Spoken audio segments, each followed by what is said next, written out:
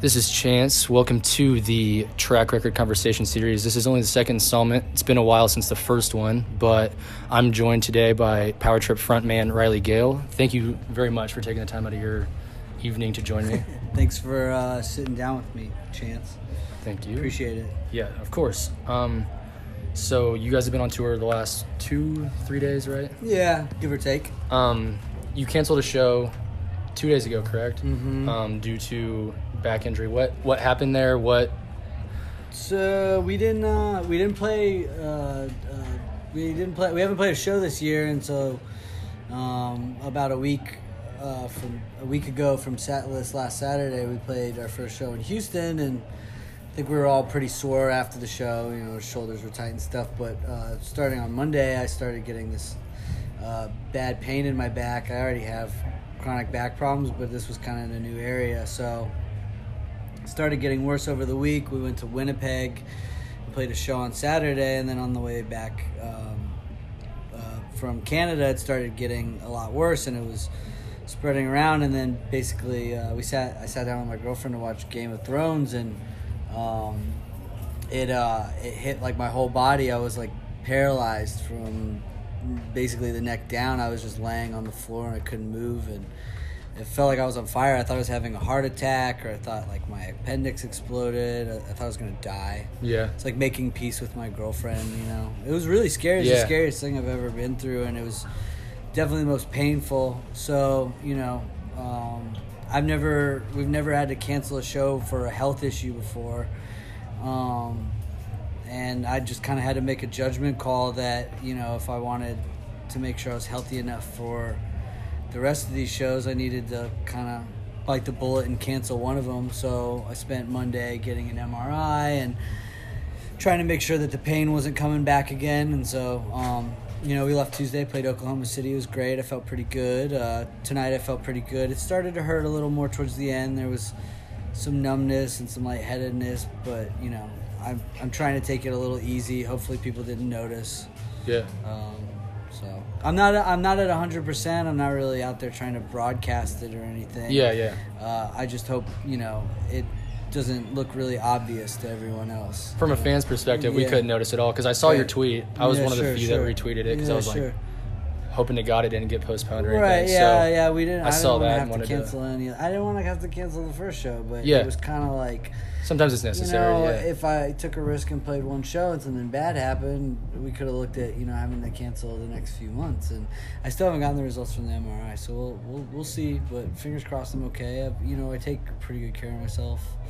But you know, when you don't play a show for 4 months, it can fuck your shit up. Yep. So, yeah. I feel good. Tonight was great. That's good though, because I know from our perspective in the crowd, this was our first time seeing you. I've watched live stuff on YouTube and everything, but you really couldn't tell. So you're doing good in that regard. Thank you. Now to move into some heavier stuff. Okay. A lot of the older heads, or whatever you want to call them, look at music streaming as a bad thing. It's huge now, of course, because it's easiest to access. It's easiest to it's the easiest way to find new music, and a lot of people look at that as a bad thing because it ruins the artistic value of what you do when you make an album. How important though is it to you guys? Because I'm sure it's affected you in a positive way, right? Well, I mean, it's a give and take. I think the bottom line is that the companies that are so big and control the streaming just don't pay the artists enough. Like, it's clearly a great tool for people who are looking for new music to discover new music, and yeah, that's helped us in a big regard of people discovering us. But I mean, a lot of people discover us through Sirius XM.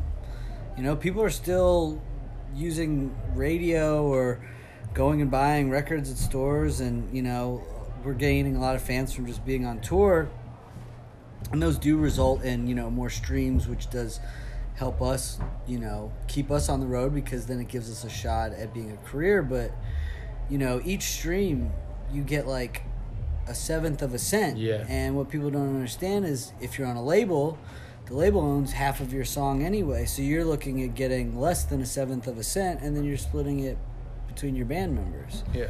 So, I mean, you can do the math that even when you have 1 million streams, you're not pulling in a ton of money. So it's a double-edged sword, because, you know, you have these bands that get a hit, or like a lot of rappers, it's easy for them to put up big streaming numbers, get paid, but it doesn't work like that for when you're in a band. When you're a solo artist, all that money's kind of going to you, or a lot of it anyway. But for us, it's we're splitting it up. Other people have to get paid. It's great. It's just there's that legislation out right now where they're trying to make streaming sites pay more. It's like 40. They want them to pay the artist 40% more per stream, and I think that absolutely needs to happen, or music's gonna keep continuing to stagnate. Like, more industry plant bands are getting popular because they have these machines behind them, these marketing machines to push them, and it doesn't really give it becomes harder and harder for bands to break out, especially if you're not from like LA or New York or London, where you have a lot of this baked in press already. I mean, we busted our fucking asses being from Texas for 6-7 years before everyone really started to give a shit. Red Death can't have it easy coming from DC at all. Chad, you guys have been in a band for what, 6 years? 5. And like, I mean, you know what it is. Like, they're not far from big places, but just being from like a spot that's not like a music mecca or some shit, like even Austin or whatever, you have a better chance of breaking out. Like, bands like ours, we have to just work that much harder, and it looks great having 1 million streams up on a song, but it doesn't always translate to like monetary success. So something's got to change. But I ultimately don't think it devalues any artistic part of it. You're still putting your whole record up there, the art's up there. But people who want physical copies are going to buy physical copies. People who are going to steal music or just stream music are going to stream it, because you still have YouTube, you still have SoulSeek, you have all these other outlets where these people want to listen to your record but don't want to spend the money. They'll find a way. So it's like, make it appealing as possible, and then pay the bands the right amount of money. Yeah, and that goes right into my next question. Yeah. So I don't think it loses any artistic value. Okay, and that goes right into my next question about how important it is to brand yourselves. I guess what I'm trying to say is you guys have kick-ass visuals to go with kick-ass music. How important is that for making your guys' I guess more marketable? Isn't not the right way to say it. I mean, I think it's smart to have an aesthetic. Like, I want someone to be able to see what they think is a Power Trip shirt a block down the street and be like, oh yeah, that's a Power Trip shirt. We want something that stands out, but we also don't try to force an image at all, I don't think. I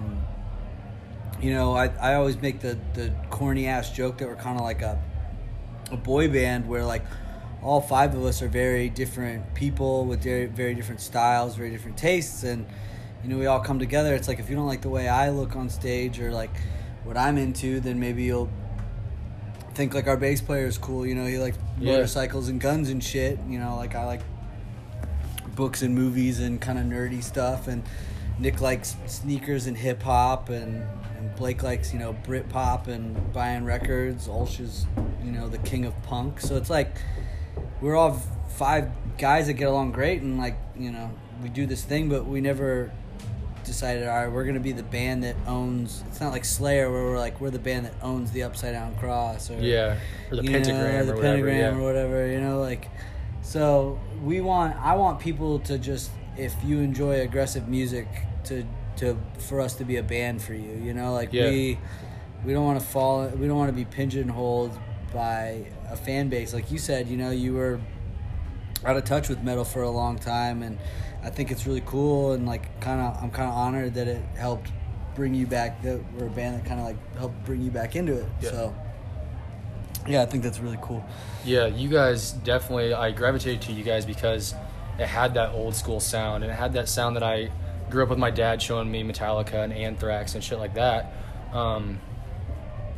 But even though you have ties to this older sounding thrash metal, how do you guys continue to push yourselves to be more than just another thrash metal band, or more than just another band that makes thrash music? Well, I think the main goal is to just remain exciting and to still feel the passion of the band. I think the moment we feel like our level of success starts to taper off, or like we've overstayed our welcome, we'll probably stop touring a lot more. probably start taking more years between putting out records, and maybe look at getting like some other kind of jobs. Like it's not something where we ever anticipated it being this big. So we're just fucking rolling with it, seeing what can happen with this and take it as far as we can go. But there's no set goal in mind. It's just a matter of going. I've had the hiccups for 24 fucking hours now. This is driving me crazy. We're just gonna keep doing this until it doesn't feel like it's worth it anymore. It's bottom line. Now, I was going to ask you another hard-hitting question, but this one still might be hard-hitting in a different way. You guys are from Texas. You guys have a lot of Texas pride. Who is the top 3 musical acts or artists to come out of Texas? Well, it's got to be... You guys? No, it's got to be ZZ Top, Willie. Stevie Ray Vaughan? No, Selena. I'm hurt. Selena. I can respect that. Stevie Ray Vaughan is for, like, middle-aged women who want to go eat at Razoo's. I'm really offended right now. He's my favorite. He's fine. But I respect... ZZ Top was definitely... Because I'd watched your guys' Amoeba but What's also, in My Bag. Yeah. we also have adopted King Diamond now, too. King Diamond's sick, He belongs to Texas now. He lives in the same town where I went to college. Really? Yeah. Hey. Yeah. That's fire. Yeah. Thank you so much for sitting down with me. Sure. You definitely didn't have to. That's it? Yeah. All right. Well, I only Chance. wanted 10 10 minutes of your time. I hope I answered everything you needed me to. You did and more. Thank you very much. Oh, thanks, bro. Thank you for putting on a badass show. It was a great first time. Thank you. And I think I speak for both of us. We'll be back every time you guys come through. We'll definitely be back through. This was great. So hopefully later this year, we'll see. I'm excited for new music. I'm excited to see you guys continue to kick ass. Thank you very much. Thanks, Chance.